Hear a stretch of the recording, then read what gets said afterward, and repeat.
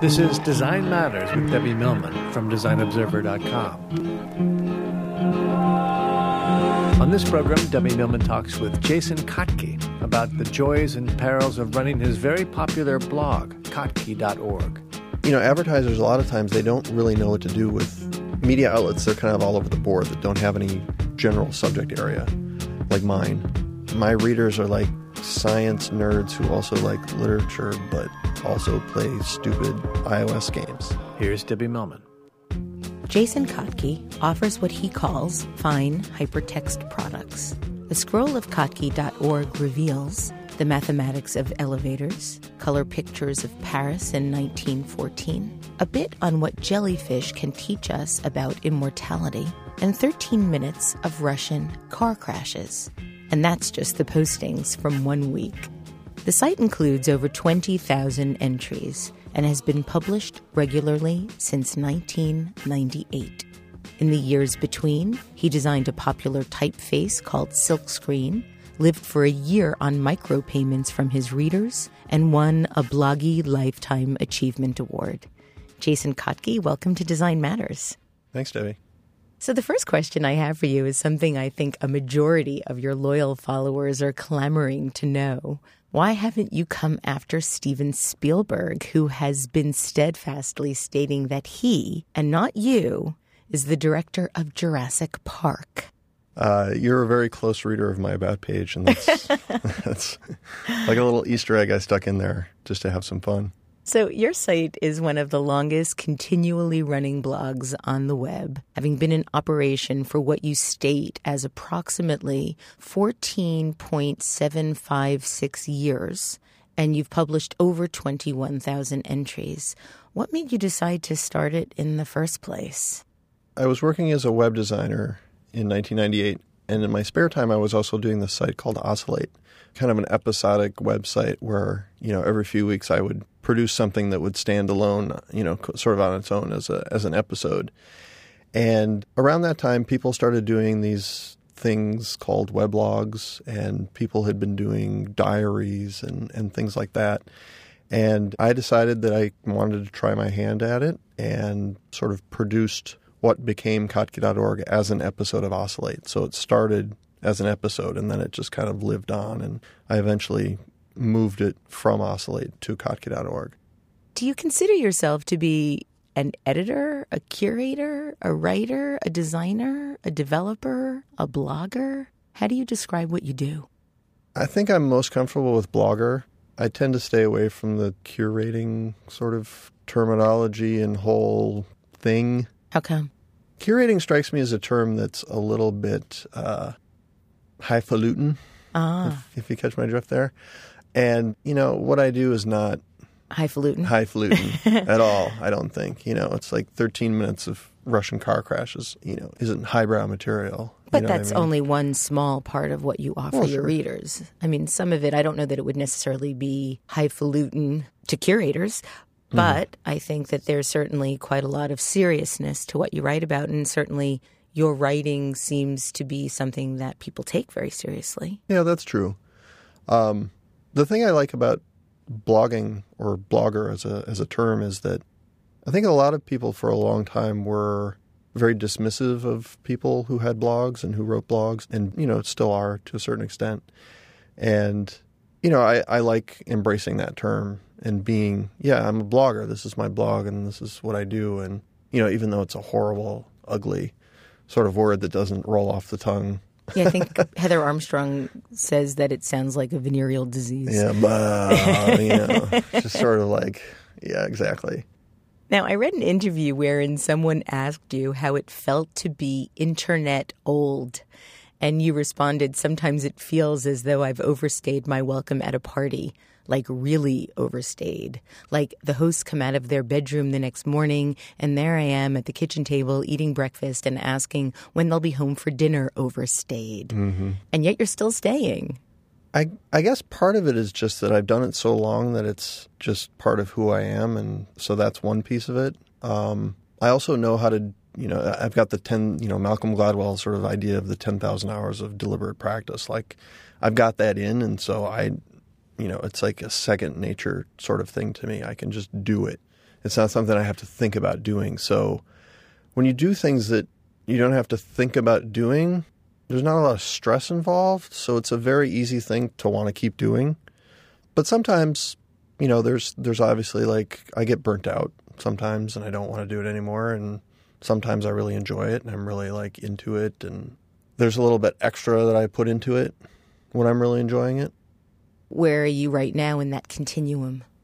I think right now there have been a couple of recent events.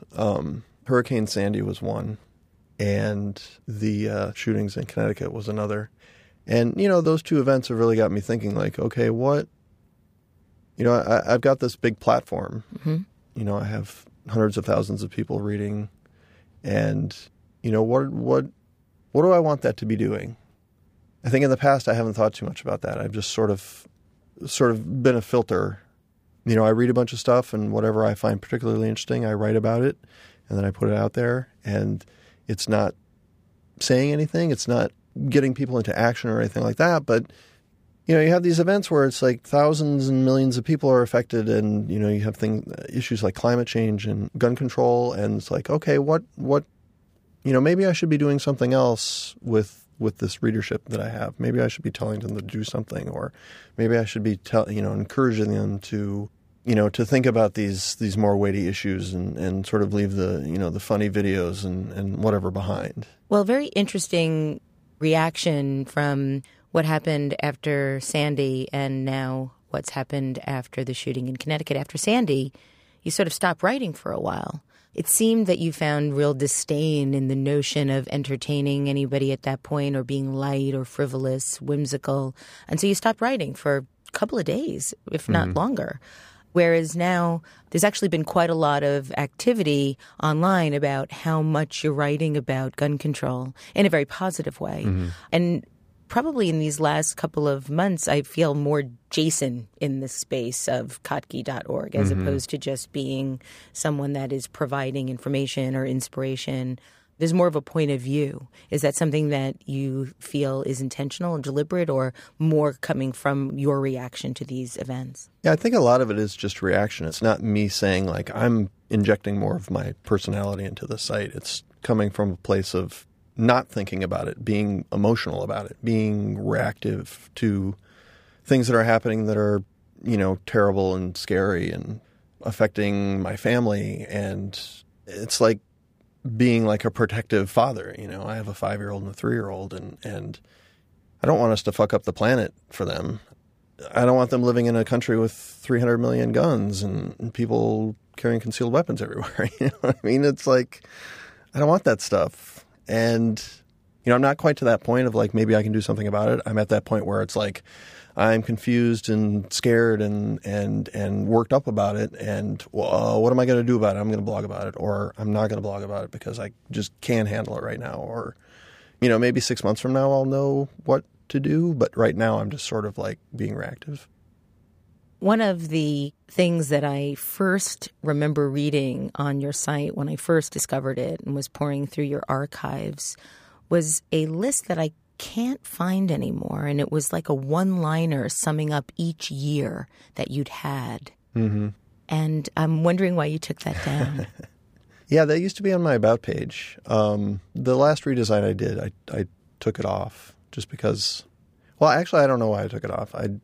Maybe it's an age thing. Maybe it's just like, when you're 37, 38, 39, and you don't want to sum up your life like that. I don't know.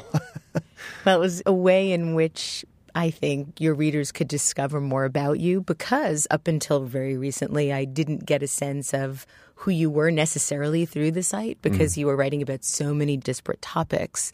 You didn't really inject your own personal voice or opinion in, other than, well, if Jason is interested in putting it up here, he must be interested in it in some way.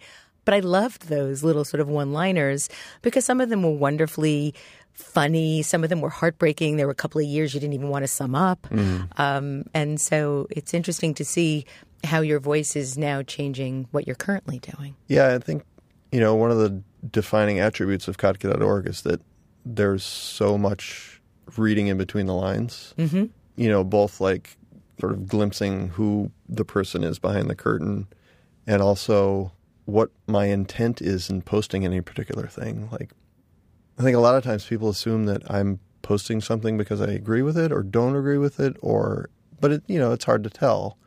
But I think if, you've been reading for 10 years, you probably know who I am a little bit, I guess, and what I think about things and why I'm posting certain items. Well, we've lived your life with you to a degree, going from a heartbroken man looking for love to being involved to then not being involved and then being involved again and then engaged and then married and then the birth of your children.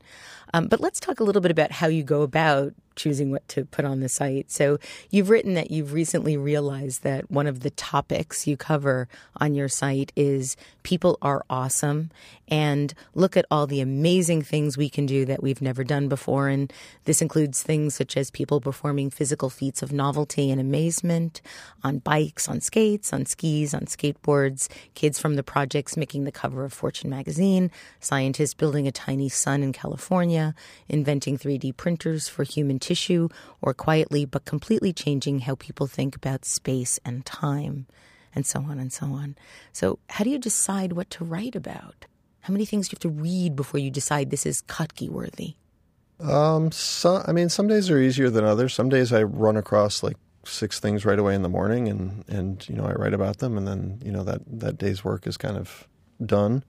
Some days I just don't find stuff, and I just don't, nothing is quite right, I guess. Do you try to do 6 a day? It's funny because of all these years of reading, I've never actually counted how many posts you do a day. Yeah, I think 6 is sort of the magic number right now. It used to be more.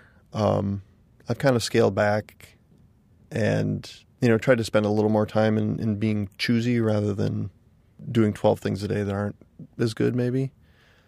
One thing I try to focus on a lot is picking stuff that's going to be more or less timeless rather than here's what's going on right now in the news. And I think if you go back in the archives, a lot of the stuff, it's like, oh, that's interesting. That's still interesting. It's not like, oh, this is irrelevant because it was about, of course, Facebook bought Instagram for $1 billion like 8 months ago. It's like nobody cares about that, 6 years from now.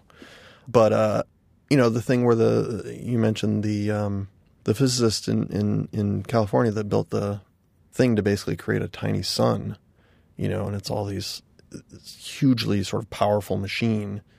That's like fascinating at any point. It's like they're trying to, they're building the sun in California. I know, it's incredible. Of course they would build it in California. Now, do you still read or follow roughly 300 sites a day? I read that quote some time ago. I don't do that anymore. I used to use an RSS reader. I used Google Reader religiously. Like I sort of lived in there as far as like, finding information. I had tons of sources and feeds coming in and all that sort of stuff. And I stopped doing that. I'm not sure when it was, maybe about a year ago, maybe a year and a half ago. Because I feel like Twitter has completely replaced RSS for me. In what way? Just as a source of information that's timely and relevant and of interest to me. It's actually a couple sites. It's Twitter, and then there's a site called Stellar that's actually... Isn't that yours? Yes, it is. It is. And people have accused me of building it just so that I can use it to find stuff for Kottke.org. Well, isn't that what most people invent things for? A way to make their lives easier, better, more interesting? Yeah, but that's not why I did it. Oh, okay. It just happens that it works very well for doing that. So we'll talk about what that is a little bit so that our listeners understand what it is you've created beyond Kottke and how it helps you find better information to put on Kottke. Stellar is a site. You can authenticate a bunch of different services on it. Right now I have Twitter, Flickr, Vimeo, and YouTube. And you can set it up so that Stellar collects your favorites or your likes or whatever from those services and then puts them on Stellar in one place. And then I as a Stellar user can follow other people's favorites. And so you get this view of what I get this view of what all my friends are favoriting sort of across the web. And it surprises me how well it works. How good the information is. And, you're taking this social media sort of mess of like all this crap that people are pumping out, and you're skimming off like the top 0.1% of the good stuff. And that's what you see.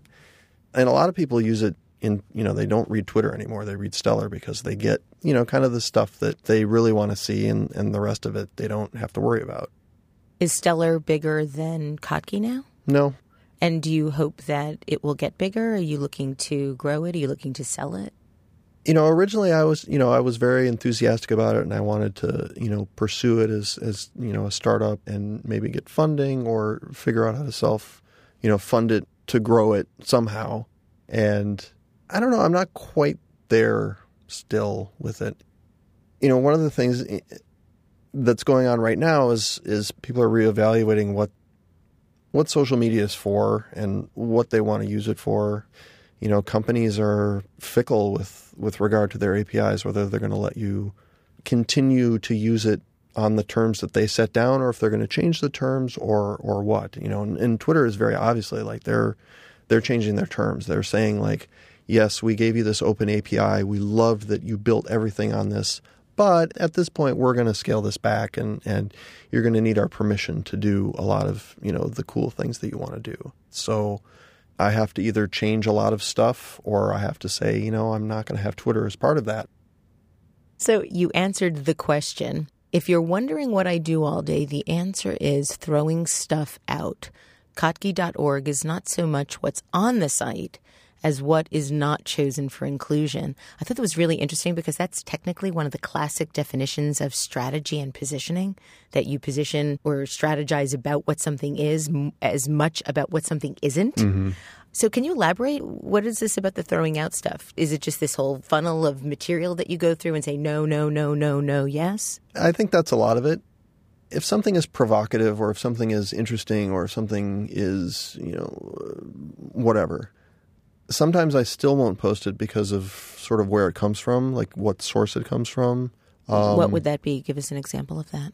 I think yesterday I linked to TechCrunch for the first time ever, because they actually wrote something interesting about like what does gun control mean, when a gun is a set of instructions you can download to a 3D printer, and control means like the movie studios trying to control like what movies get released in BitTorrent. So you can have these guns that are basically like torrentable, like what does gun control mean in that context? And I thought that was really interesting. And normally, like, I think TechCrunch is kind of a cesspool of, they just don't value the same things that I value about the internet. And I find that almost offensive. Why? Because I sort of think it's ruining it. It's too much about the money, and it's too much about like who's screwing who over, and being deliberately provocative over, being more even-handed, I guess. And I just don't think that's doing anybody any good. What are the sites that you find inspiration from? I like what Andy Baio does with his site, waxy.org. He recently put on this conference called XOXO out in Portland. I think it was back in October. And he funded the whole thing on Kickstarter. And it was the strangest conference I've ever been to, because nobody said a bad thing about anybody or anything. It was so positive and just, nothing cynical. And it was really nice. It was like being in a safe place. And the internet, I feel like, doesn't feel like a safe place these days, So it was nice to have somebody providing a safe place where people could just kind of, be positive, enthusiastic about things. I think Gawker Media sets the tone in this way. Like, Snarkville. Yeah, I mean, snarky and cynical, and, sort of tearing people down. And you did the logo for Gawker. I did. Wait a second. And they're still using it. It's a love-hate thing. I know Nick Denton, and I used to work for him, and he had me do the logo, which he still inexplicably uses for some reason. Have you ever thought about having a camera over your shoulder to sort of watch the journey that you take over the course of a day with all the sites you read and all the things you go to? That would be fascinating. I don't know if it would. Absolutely. Although it's funny, but because quite a few years ago, I went to this conference out in California, and I sat next to Cory Doctorow, who does Boing Boing. He's also a science fiction author, among several other things. And at that point, like, he was really blogging very prolifically on Boing Boing. He would do like 20 or 30 posts a day, just like, I don't know how he did it. And I sat next to him when he was blogging, and I was just sort of like, holy crap, I kept like kind of peering over at what he was doing. And it was kind of fascinating, like watch him work, because his workflow was it was different than mine. But I'm not sure anybody who wasn't, a blogger trying to do 10 or 12 posts a day would actually care about what that looked like. Do you get pitched a lot? A lot of story ideas? Yeah. Probably 99% of that is just, very quickly discarded. How do you feel when you see the articles that you've discovered on other people's sites? I guess, it's like when you see that stuff, it's like, oh, people are still reading because, I know where I got that and it wasn't from anywhere anybody else was looking, But at the same time, like a lot of the time now it shows up and it's, it's not attributed to, where they found it. It's just sort of like, oh, we found this cool thing. And, I always try to attribute for stuff that I post. So you recently launched a redesign of Kottke.org, and in a follow-up article to the redesign, you stated that one of your unstated goals with the redesign was to increase the number of people reading the site. And you very specifically stated that you weren't doing it for the money. And so, of course, the question is, how do you make money from the site? I make money with advertising. And you have a deal with the deck. Yeah, the deck. So it's one small square on the entire site. Right. And that is very loosely dependent on traffic. I don't get paid per page view. It's a flat rate, and it increases when I'm, doing better, but, not that quickly. And let's see, what else? I've got a little ad for the 37 Signals job board on my site, and then I make money through the Amazon Associates program. Ah, I heard people can do really well with that, actually. Mm-hmm. So do you ever see a place where you have more advertising? Is it something that you're really content with, just the way that you have everything presented now? Are you looking to monetize the Kottke brand?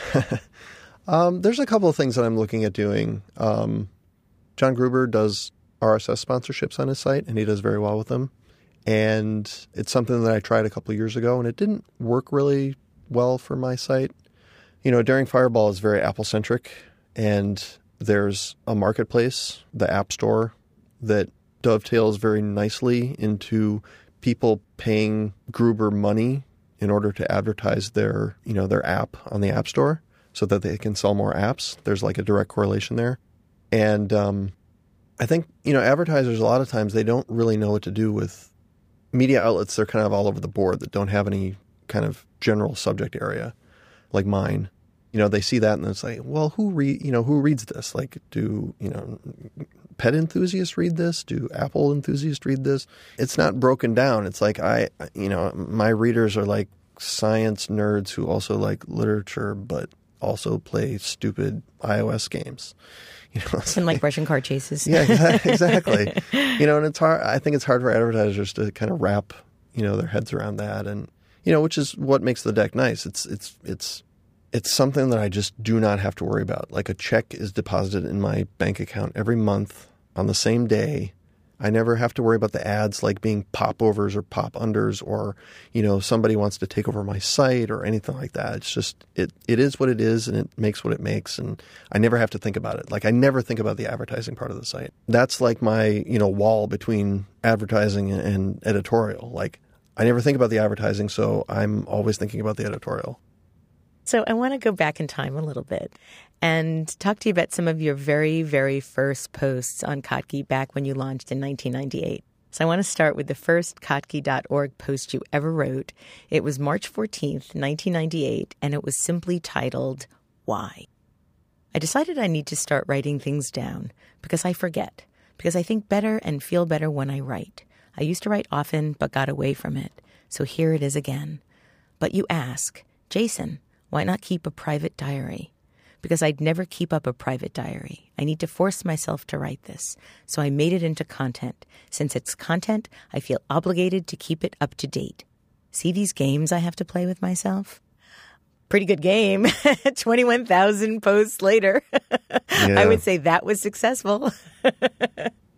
Now, at that time, you also included what you called the fun meter. And this was a star system that rated how well that day had gone for you. Mm-hmm. It seems as though the days back then were more happy than sad, yet you no longer include the fun meter. So about 1 week later, you wrote a very poignant post. It was called True Love, and you wrote this March 20th, 1998. I went grocery shopping last night at the local superstore. Afterwards, I noticed a young couple in the parking lot. They were dancing, spinning and twirling together, hugging, kissing, oblivious to the 10 or so people watching them. I was happy because I was witnessing true love, trademarked, like in the movies. My happiness quickly passed, much to my surprise and chagrin. It turned to sadness and just a little bit of jealousy. I've never experienced true love before, not even close, and that made me sad. So when did you meet Meg, your wife? This is embarrassing beyond belief, Debbie. Good. Did you meet through blogging? Because she's obviously a pioneer in the world of blogging. It has to have been through blogging, right? Listeners will note that I'm squirming in my chair. And you're just a little bit blushing, but you look adorable. So did you meet through blogging? Yeah, I mean, we were aware of each other's sites. You know, she was out in San Francisco working on Blogger with her business partner, Evan Williams, and I was in Minneapolis. I was working as a web designer for this company called B-Swing, but also still doing Kottke.org and things like that. And we both got invited to be on a panel about weblogs at South by Southwest in March of 2000. And, you know, obviously, like, we knew a bunch of folks in common and things like that. And I don't know, just kind of hit it off and, you know, things went from there. So now you have 2 children together. Mm-hmm. How has your writing changed since you're a father? I know, it's interesting to think back about, you know, those early posts because they were a lot more personal. They were a lot more diary-like. And I think I used to inject a lot more of myself into the site. And I think since becoming a dad, it's, you know, there's been a little less of me. It's been a little more, I don't know if clinical is the right word, but a little more standoffish as far as like revealing personal details about me or my family or things like that, you know, including like where we live. And, you know, you get into all these issues about your kids and, you know, how much privacy they have and how much, you know, safety they should have, you know, as far as like, okay, do we post their pictures on Instagram? Like, Ollie's 5 now. Like, he looks like who he looks like, and it's easy to spot him on the street. And I know people have seen us on the street. Like, that's Ollie. And that's Jason, and that's Minna, and that's Meg. And, like, I don't know that person. You know, luckily, you know, my site isn't that inflammatory or controversial. But if it were, you know, there would be potential safety issues around that. I know friends who run sites who have had problems with stalkers and things like that. And I think that my reaction to that is just sort of like, do less. Find a way to make your point without being so kind of vehement about it or so, like, overt about it, I guess. So the last post that I want to specifically reference and ask you about is one that you wrote on March 22nd, 1998. And this probably goes straight to the issue of privacy versus public. It was a one-line post that reads as follows. One of my best days ever. What happened? Tell us what happened. You left us hanging there, Jason. I left it intentionally vague, and you're going to keep it that way? It remains so. Okay. Now, Jason, for the last year, your wife, Meg Horahan, has been recording her lack of shopping. And I believe that the site that she's writing on is called Make It Do. Yeah. So she's not buying anything all year unless she absolutely positively has to. So no clothes, no shoes. The only thing that she's buying is food, but she's also trying to do that local. Right. What has that experience been like? It's been interesting because I think that, you know, I'm not a huge consumer. Like, I don't buy things and I don't like buying things. I don't like to go shopping.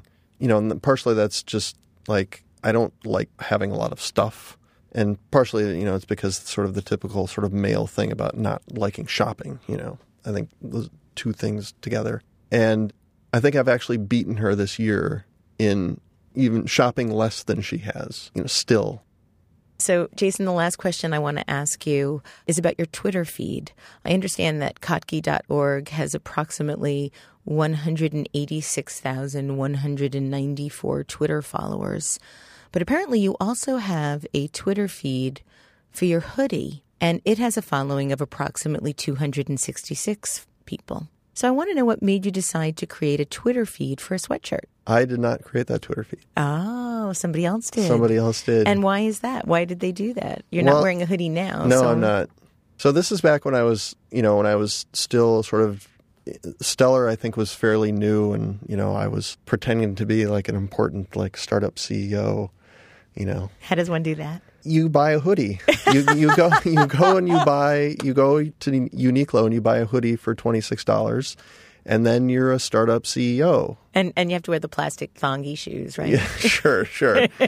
I'm sure there's a whole thing, but I went for the hoodie. Zuckerberg wears a hoodie. Dennis Crowley, who does Foursquare, wears a hoodie. So I did that. And I took a picture of myself and posted it to Instagram. And I said, "Oh, okay, I've got my startup hoodie." And someone took the opportunity to create a Twitter account for my clothing. I think it's really charming.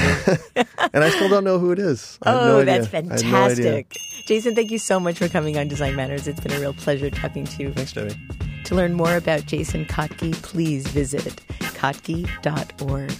I'd like to thank you for listening. And remember, we can talk about making a difference, we can make a difference, or we can do both. I'm Debbie Millman, and I look forward to talking with you again soon. Design Matters with Debbie Millman is recorded at the Masters in Branding Studio at the School of Visual Arts in New York City. It is produced by Curtis Fox Productions. The show is published exclusively by DesignObserver.com. You can subscribe to this free podcast in the iTunes Store.